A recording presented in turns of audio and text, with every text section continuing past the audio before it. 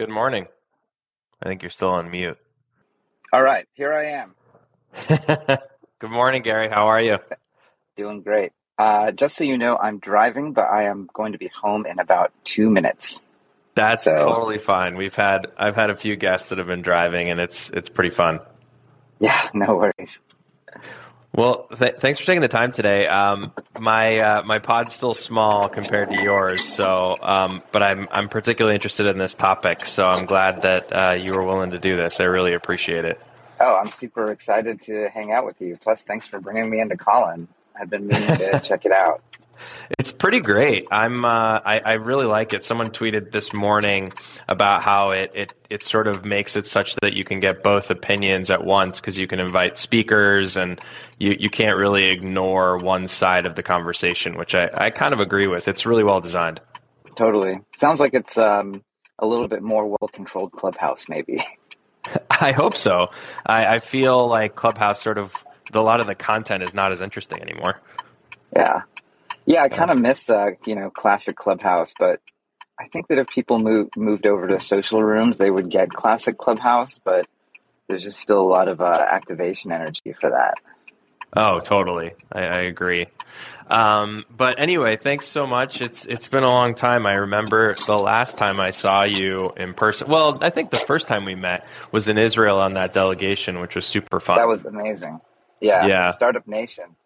It was very cool. Very cool. That was before you had started Initialized or right around the same time?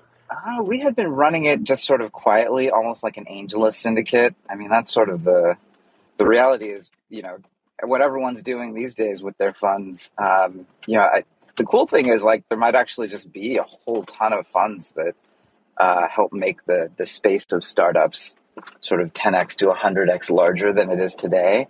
And right. I guess my super long-term hope is that does actually happen because investors and good investors, especially at the early stage, like you, they're, well, thanks. we need a lot more of us. we need 1,000 times as many. And then if you add that to both money and know-how and people networks, then these networks can grow quite a lot. And so that's what I'm excited about right now. Yeah, me too. Not to mention that COVID has sort of made it such that anyone can start a company anywhere. Like I'm looking globally now. I don't care if the founders are outside the U.S. Actually, in some cases, that's a benefit. I don't know how you feel about that too. Yeah, I mean, we've been making decisions pretty remotely, and then we're just completely geographically agnostic at this point. And the crazy thing is, it seems like it's working, right? It's if anything, like, having Valley networks is still useful because people are raiding Valley networks to try to up their skill, and then on the flip side, sort of half and half teams. Like, you might have some Silicon Valley people deep inside, but then the other half is people from all over the world. So that's like really, really interesting. Right. No, absolutely. I mean, I just did a seed round in a company where the founders are based in Poland. The founders are going to move to New York, but they're going to keep their core team, in Poland because the cost and the talent availability is so much larger. Yeah, you basically got to keep doing it that way. Otherwise, it's too expensive, right? Otherwise. Yeah. Yeah. We've kind of the whole immigration policy we have in this country has kind of ruined our capacity to build new companies, it seems. So yeah, it's pretty scary how fast that has moved the wrong way. And it doesn't feel like it's really going to move the correct way anytime soon. No, not at all. Because if you're a Democrat and you're against immigration and you're for immigration, you lose. And same case for if you're a Republican. It's silly. So, sort of the opposite of what happened, like sort of 10, 15 years ago. Oh yeah, absolutely. Well, anyway, thanks so much for coming on the show. Would love to just hear a little bit about your background and upbringing. I know that you were born in Canada, but would love to hear your family story. And that's usually where I start. I think the stories behind people's immigration and how, and if there were challenges, typically there are, those are the most interesting to me. So maybe if you want to start there, that'd be awesome. Yeah, absolutely. I guess, I think a lot of what I fight for today is sort of, vibrant San Francisco and San Francisco Bay Area. And the reason why I do that is actually because I grew up here in Fremont. And, Yeah. my parents were Chinese immigrants who both sort of came over from my dad from Singapore, actually, and then from my mom from Burma. And I guess I realized a Wow. lot of this stuff was built on actually just a really brutal sort of 20th century for the Chinese diaspora. So um, Fremont ended up being where they went to Canada to study, and then Hmm. I guess the tricky thing is like not only did my mom sort of really struggle with language and her hearing impediment, Hmm.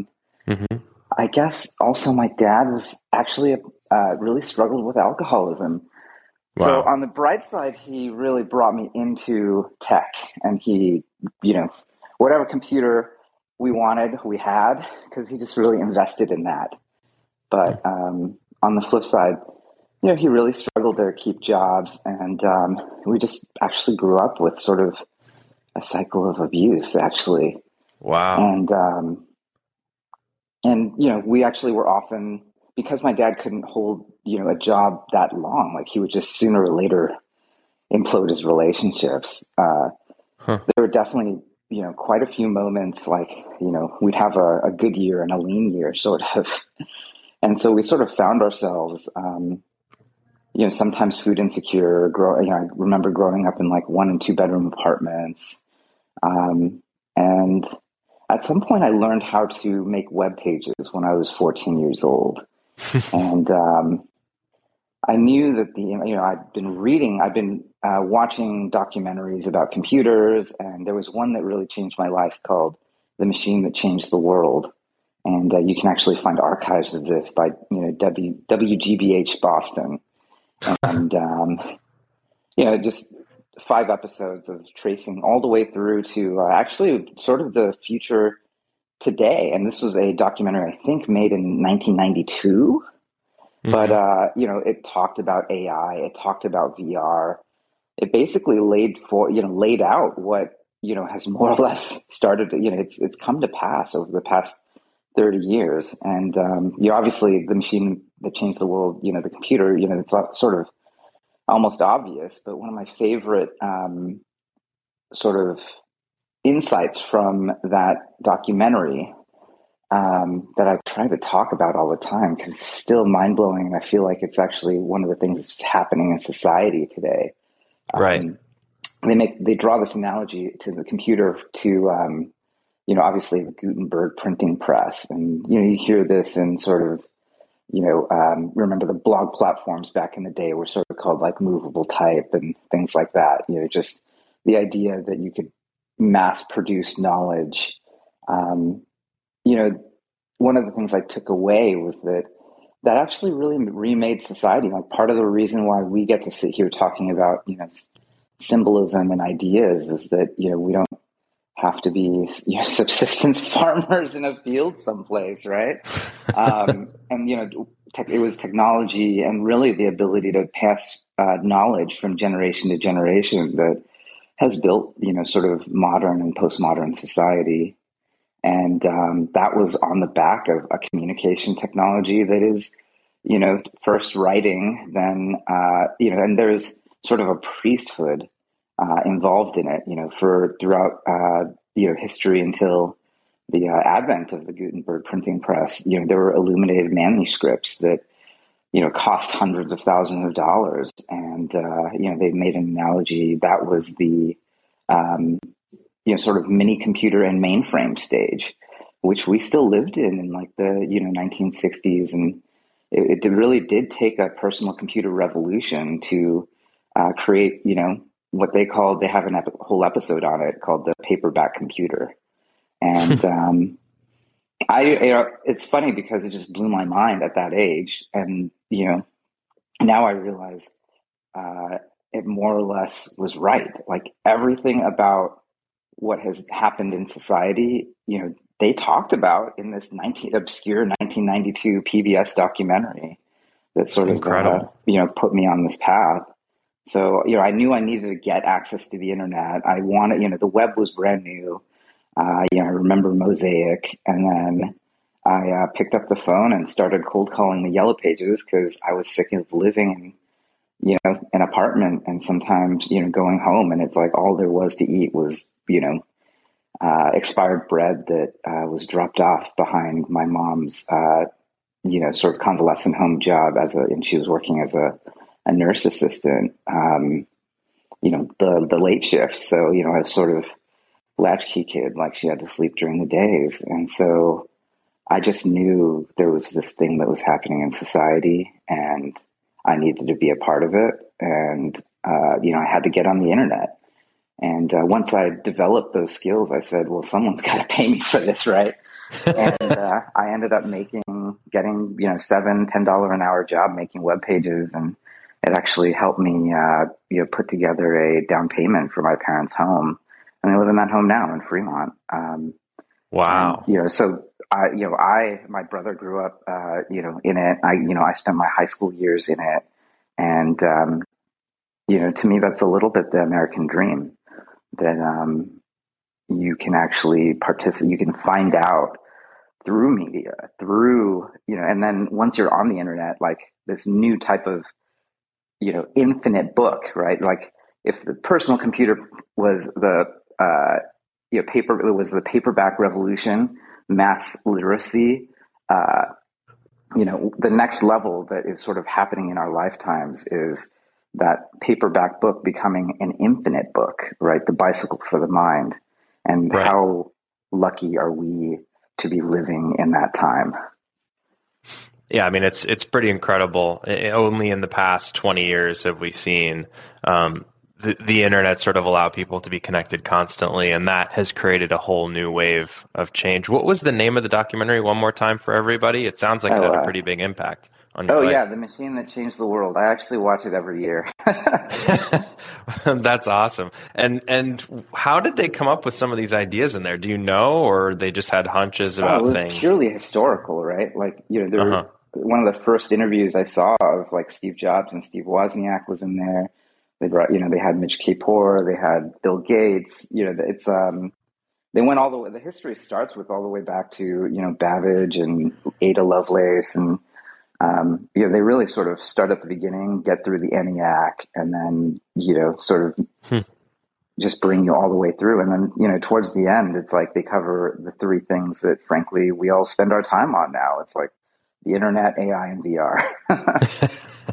I mean, the VR one is still developing. Right. Actually, I wanted to ask you, are you bullish on VR or what do you think of the whole, I mean, obviously metaverse is a branding exercise, I think, for Facebook, but totally. it also, I think there is a chance we'll be either living in VR or it'll take on some form of AR. What are your thoughts there? I'm actually curious. I mean, I've been waiting for the platforms forever. Big fan of Quest. I actually think that there's a lot of low-hanging fruit that they've just totally neglected. I mean, if you ever try to just, excuse me, sorry. Bless you. If you ever just try to sit down and with someone else and just play a game together, the friction is outrageous. And then, if anything, the really sort of lost ability is like being able to go to virtual realms sort of in the same room. And so, yeah, I think that there are plenty of very obvious product things and software things that are just not being done right. And then the tricky thing is that's not really a thing. These are so low level, sort of at the OS level. I don't see that as a thing that a startup can come and just fix. So We're sort of on these fixed tracks of, and it's interesting. The limiting reagent is not even capital. It's actually, can the tech giants, Facebook and Oculus in particular, can they sort of overcome their own internal ossification? And, it's actually an internal management problem. And, I think this points to another problem that seems to be pretty big in tech broadly, but nobody's really talking about it. the simple fact that, hey, it's not really about the money anymore. It's almost entirely about worldview. And, I learned this term from Mark Andreessen recently or maybe a year ago on Clubhouse. He kept talking about this idea of asabiya, which is sort of, I believe it's from, Bedouin communities in the Middle East. And the idea that, why does one tribe sort of defeat another tribe? And in the end, it's actually, strength of, the strength of that society. Do people have a similar worldview? Are they effective? Do they work together well? And I think that that's sort of the thing that has now infected tech, in that, everyone, it's almost like a struggle of too much money, right? Like, I think everyone's trying to build some new vertical SaaS company or some VR tech company. I actually agree with that. Also, I think I was listening to that as well. It's also strength of narrative, like how good is the narrative around the society. And I think we're letting these big tech companies define what VR is without actually having an outside perspective. Is that sort of how you feel too? Yes, absolutely. Yeah. And then I think the big thing is, that means that faster innovation by smaller teams of highly effective bandits, which are startups that you and I love to fund. There's basically just not really an entry point, right? Or either that, or the entry point is so massive, like it would actually require raising hundreds of millions of dollars, and then there are very few people who can do that. And the tricky thing is, like, once you get there, you sort of just sometimes the premature scale ends up replicating the same problem that Oculus has, which is too many engineers fighting it out, too disconnected from the product cycle. So, people just sort of step all over themselves. Yeah, I wonder why they haven't really focused on just the OS and providing as many tools possible for people to create products. Right? It seems like they're also entering into the software and the application space by building the entire environment. I bet if Zuck just went and spent all of his time in that, if he just peeled off the team, put, that it's like have a team of like not more than 50 people. And it's like the Mac team, we spend all day thinking about it. I bet they would do it. Yeah. It sounds like that's the new direction. Now he seems like to be a lot more focused on VR going forward, and it is the sort of shiny object in the company right now. Yeah. So yeah. Anyway, it's hard to sympathize and empathize per se, but on the other hand, it's like I do actually sort of feel that difficulty, right? Like, the founders we work with, like, they have sometimes the same problems. It's how do you get people to run fast and in a straight line? You keep the team small. You keep the team small and the burn low. I mean, that's the key thing until it's growing so fast you can't control it. Well, anyway, switching gears a little bit back to I wanted to get a sense from you as to what it was like to come to the U.S. It sounds like you came relatively early. Was it easy? Was it difficult? Maybe your immigration experience to the U.S. would be awesome to hear. Yeah, I mean, honestly, like, I came over to California when I was 2 years old. So, and then obviously I was born in Canada. So, I did actually go through the naturalization process, and I found a lot of value in that. I mean, I hope they still do the naturalization ceremonies. I don't know if they do with COVID, but I think that it was sort of I remember, being in college, and the test is hilarious because I think most Americans would not pass that test. But I remember going into the, sort of Symphony Hall or it was someplace in San Francisco, and, taking an oath, and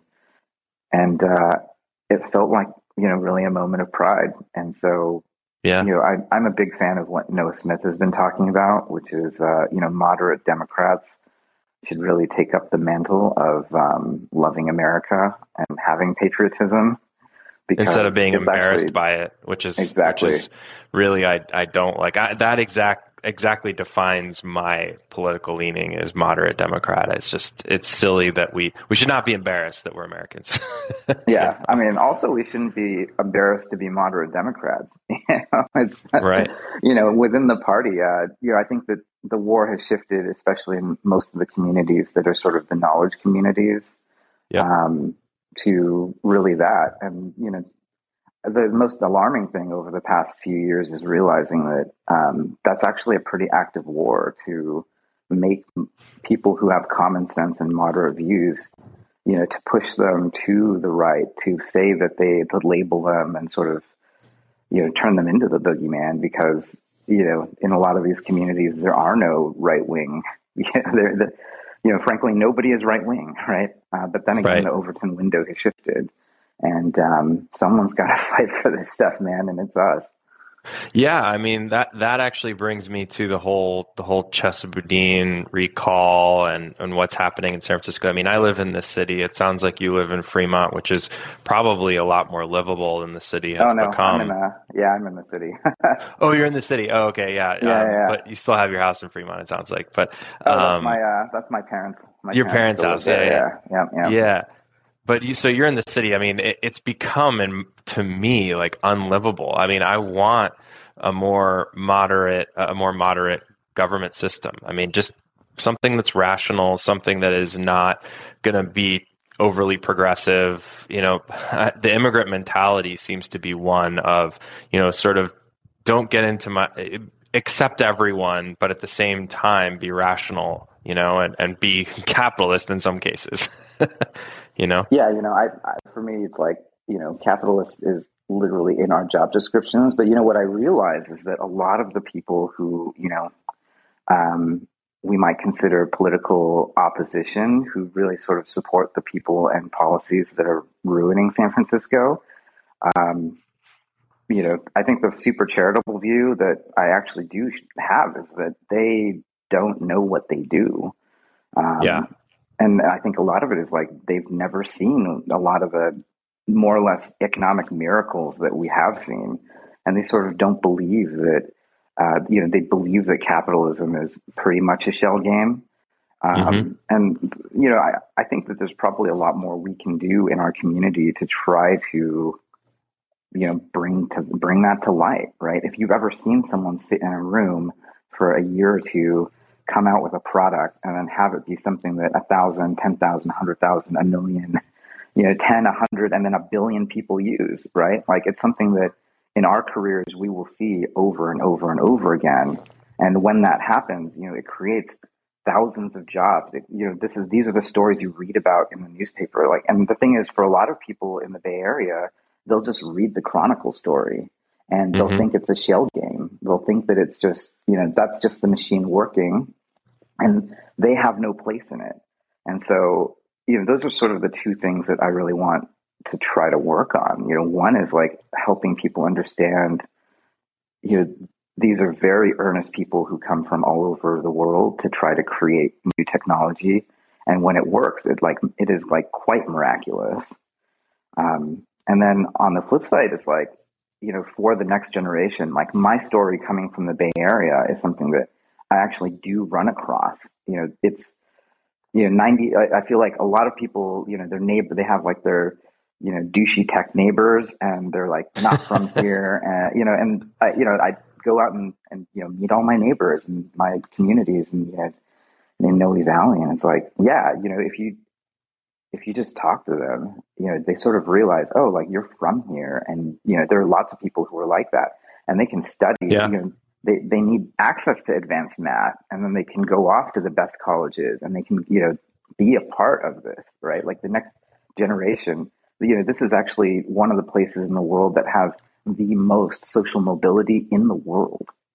And historically, people that, absolutely. They don't understand. Like, I think that people don't understand that. And then the problem now is like, we're going deep into policies that really prevent that from happening, right? If, and they're, destroying the golden goose, right? Like what has happened for us is like San Francisco was this beacon of, and I think it still is, like if you talk to people, you go and talk to people in tech, it's like, this is a place you need to come to. This is a place where you need to, sort of, you know, you might not pitch people and, come here to raise money anymore, but you're going to pass through actually, meet your investors. Actually, I can't Right. tell you how often it's like we wire money, we never met in person, and then then we go for dinner and a walk, in San Francisco, Afterwards.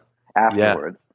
And so I think that's going to continue. And then, so I want sort of a big tent for tech, right? Like, this is why we fund things like Career Karma, why I take all of my, money I make on YouTube. And I just donate it to Code 2040, right? These are organizations that want to make make tech as accessible to everyone. And, Career Karma's stories are outrageous. It's like so great. I mean, people who have really been failed by the education system, they've taken out loans, they've not been able to get through nursing programs, and then they come into a welcoming community that then helps them, really learn how to code and find the right boot camp and have, the support network of other people just like them, maybe from their city, from their, from their background, just so many different ways to make people know, like, this tech is a place for them and they belong. And so people who literally, like, might be bar bouncers or, struggling through nursing programs, they're turning around after a year or two and, like, they're making six figures and they're getting, they're buying houses, they're taking care of their kids, and then they're getting their, 10 best friends to come doing. And so we're seeing these sort of concentric circles of prosperity really being unlocked through tech. And that's what I want, right? That's all we need. And I think that's what that, in order for us to actually build that in San Francisco, it actually takes people to be unafraid to talk about it and to vote, Right. and to get other people to vote and to really be aware of what the policies are and how they actually hurt people. And so, the hard part is a lot of the people we're talking about, they're not bad people. They have good intention, but the good intentions are resulting in bad policy.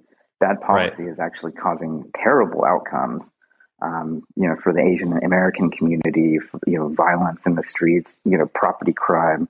And, the tricky thing for me is, like, realizing that a lot of the people who have great, a deep, very, very good intention, it's actually an ideology, right? And so for some of them, it's that they will say or do anything in order to get the outcome that they want. And, they're deeply embedded in the system. And, it's amazing how much Boudin and his camp sort of resemble the middle manager PM who has very bad opinions and has, infinite, I saw that cherry pick data from yesterday, right? that you said, yeah. And he's an outsider. He's also an outsider, which people don't realize. He's didn't grow up here, doesn't understand the culture, none of that. Yeah, he grew up in Chicago, and the craziest thing is realizing, if you read about what his parents did, they were part of a open domestic terrorist group that murdered people, and so the tricky thing is the ideology may well be the same, and then the methods are now much more embedded in the system.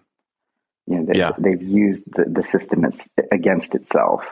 And that's why more than half of the prosecutors in the city have quit in the past 2 years. And, I think it's quite existential for the safety of the citizens of San Francisco that the recall passed in June. Yeah. Are you optimistic about that? I mean, it seems like it's trending in the right direction, but we got to get out and vote. I mean, I think he is the center potential problem that could destroy the city. I mean, it just takes another term for the police to lose faith in the DA, and that's what he wants. He's trying to deconstruct the system, it sounds like.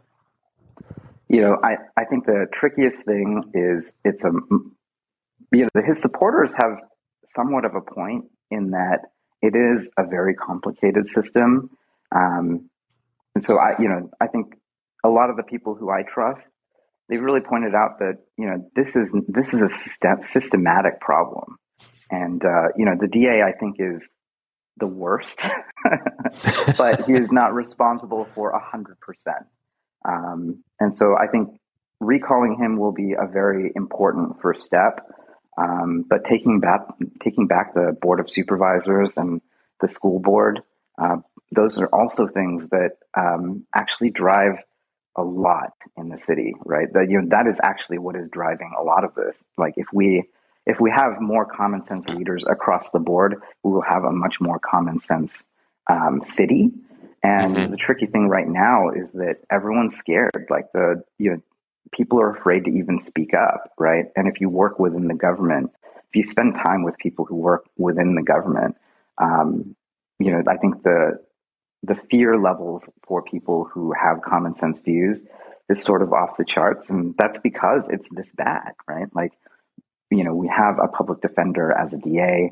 We have 9 out of 11 board of supervisors who, by all accounts, are the most far left you can get and are not outcomes driven. And so, the bright side, though, is that we just need to flip 4 supervisors, and we've got a much more common sense board of supervisors that then sort of drives all of the policy in the city. So it's not impossible, but it will be 5 to 10 years. Right. Not to mention the fact that I think a lot of people don't realize that San Francisco has a governmental system where you need a majority of the supervisors to agree to really get anything done. Like the mayor does not have a lot of power relative to a city like New York.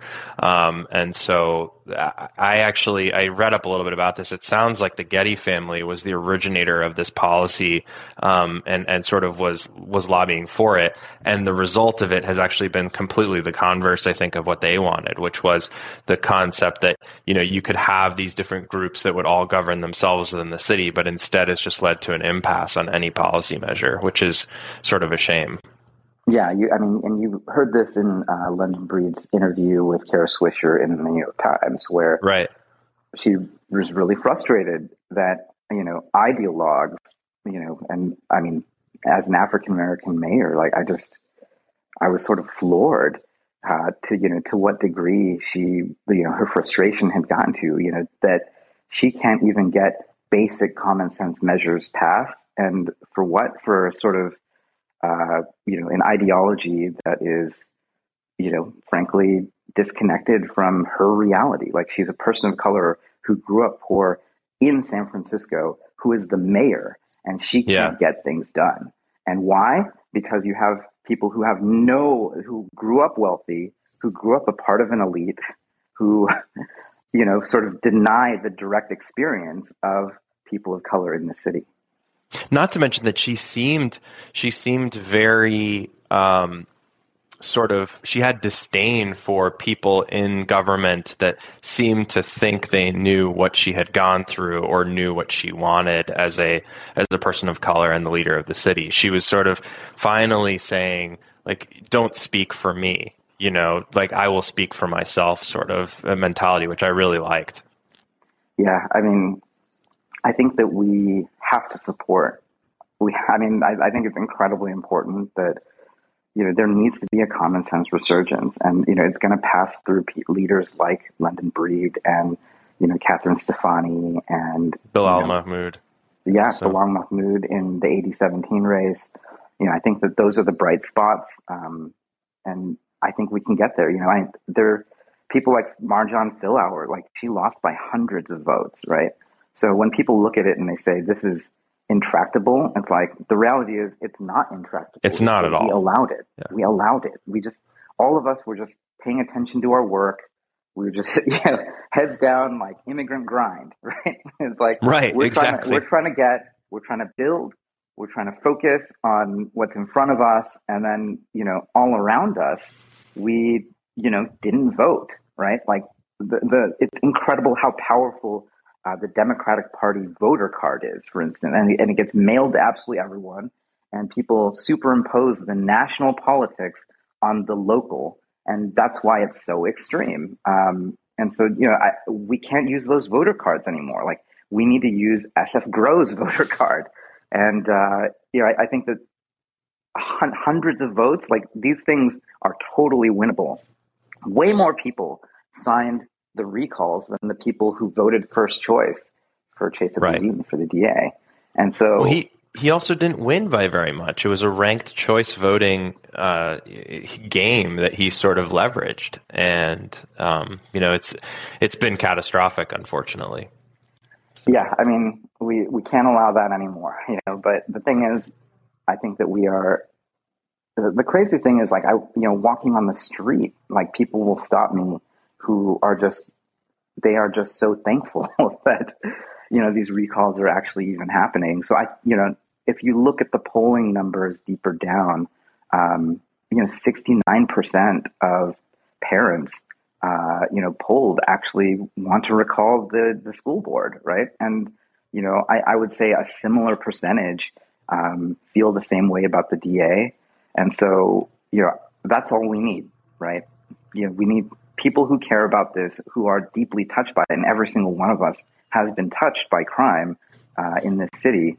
And it's just a matter of time, right? And thank God that, like, for most of us, it's property crime.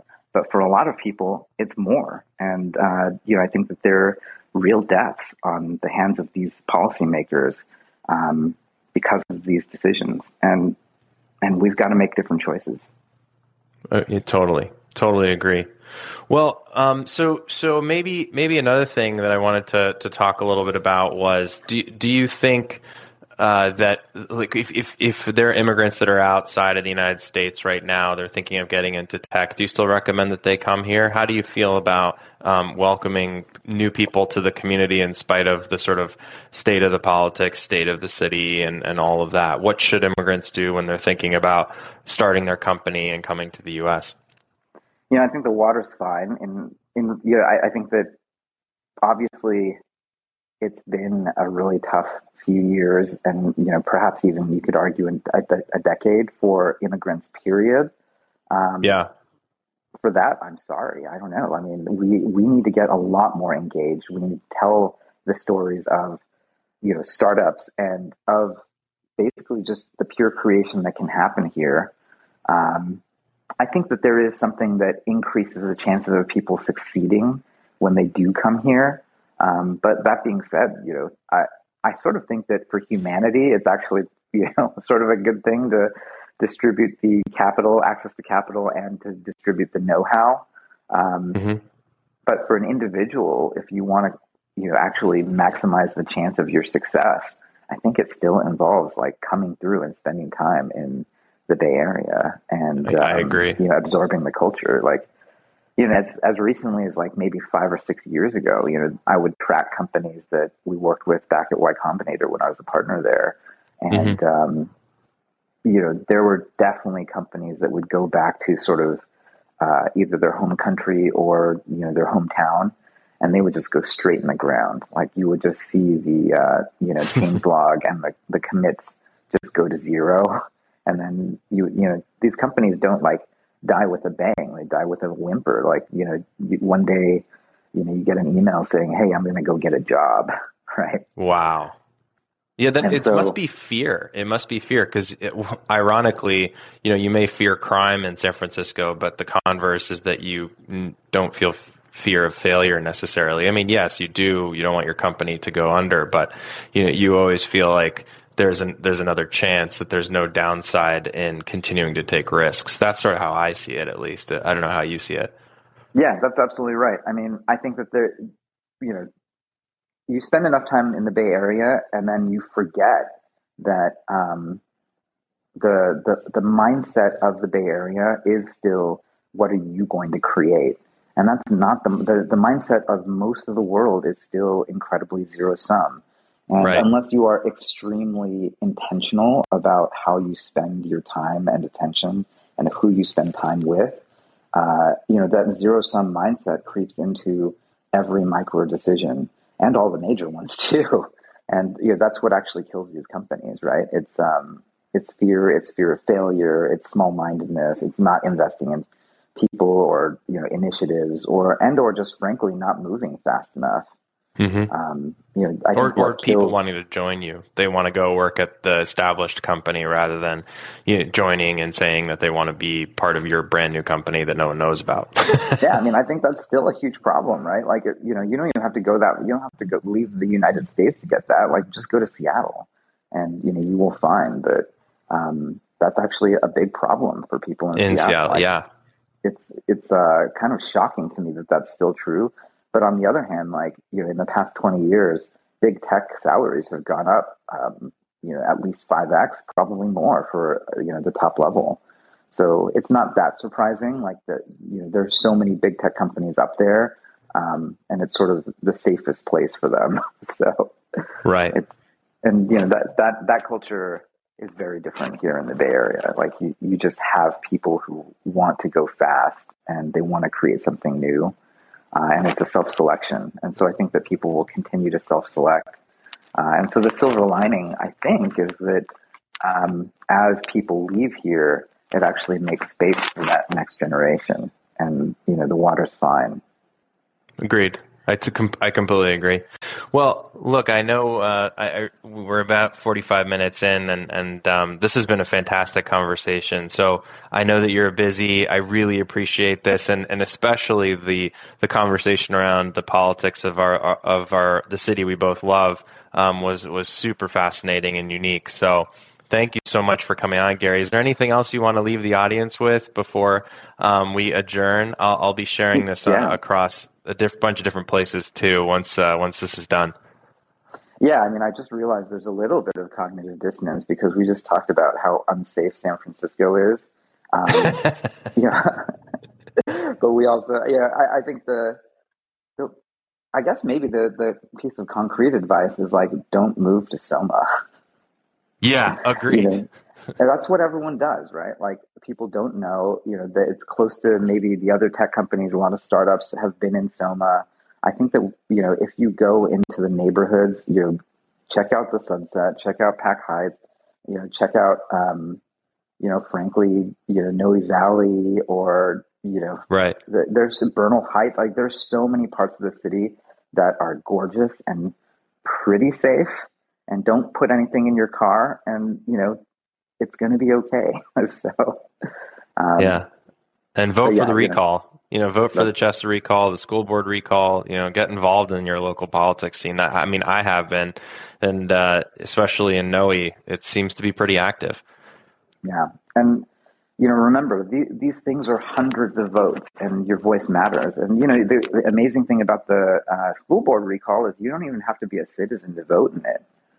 Really? I didn't know that. Interesting. There's 100. For the school board recall itself, it is, I believe, hundreds of non-citizens are, sort of by local mandate, allowed to vote, actually, and they've been registered to vote. That is a benefit of part of the liberal policy that we have.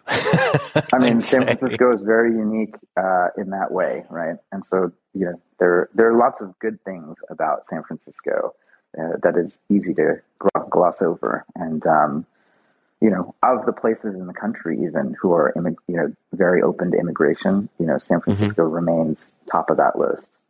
I completely agree. It's really San Francisco and then probably New York in terms of acceptance of immigrants from at least my anecdotal experience. So, well, I'm hopeful, and thanks so much, Gary. And this has been great. I'll share it on Spotify for people that have Android because Colin's unfortunately not available for Android yet. But looking forward to sharing this more widely. So, all right, thanks, Gary. Have a really great week. Appreciate the time. You too. Take care. Take care, everyone. Thanks. Bye.